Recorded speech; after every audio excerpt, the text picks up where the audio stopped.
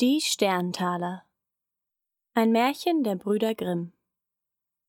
Es war einmal ein kleines Mädchen, dem war Vater und Mutter gestorben, und es war so arm, dass es kein Kämmerchen mehr hatte, darin zu wohnen, und kein Bettchen mehr hatte, darin zu schlafen, und endlich gar nichts mehr als die Kleider auf dem Leib und ein Stückchen Brot in der Hand, das ihm ein mitleidiges Herz geschenkt hatte.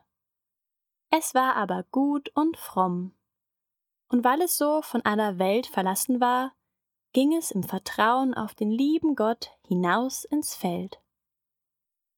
Da begegnete ihm ein armer Mann, der sprach: »Ach, gib mir etwas zu essen, ich bin so hungrig.« Es reichte ihm das ganze Stückchen Brot und sagte: »Gott segne dir's«, und ging weiter. Da kam ein Kind, das jammerte und sprach: »Es friert mich so an meinem Kopfe, schenk mir etwas, womit ich ihn bedecken kann.« Da tat es seine Mütze ab und gab sie ihm.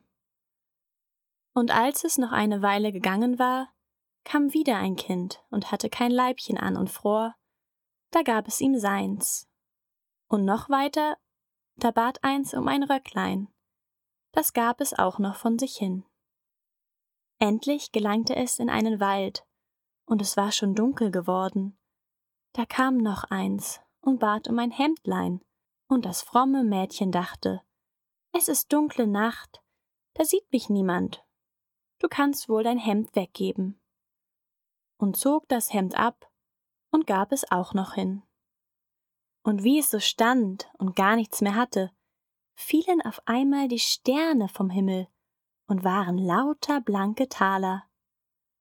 Und ob es gleich sein Hemdlein weggegeben, so hatte es ein neues an, und das war vom allerfeinsten Linnen.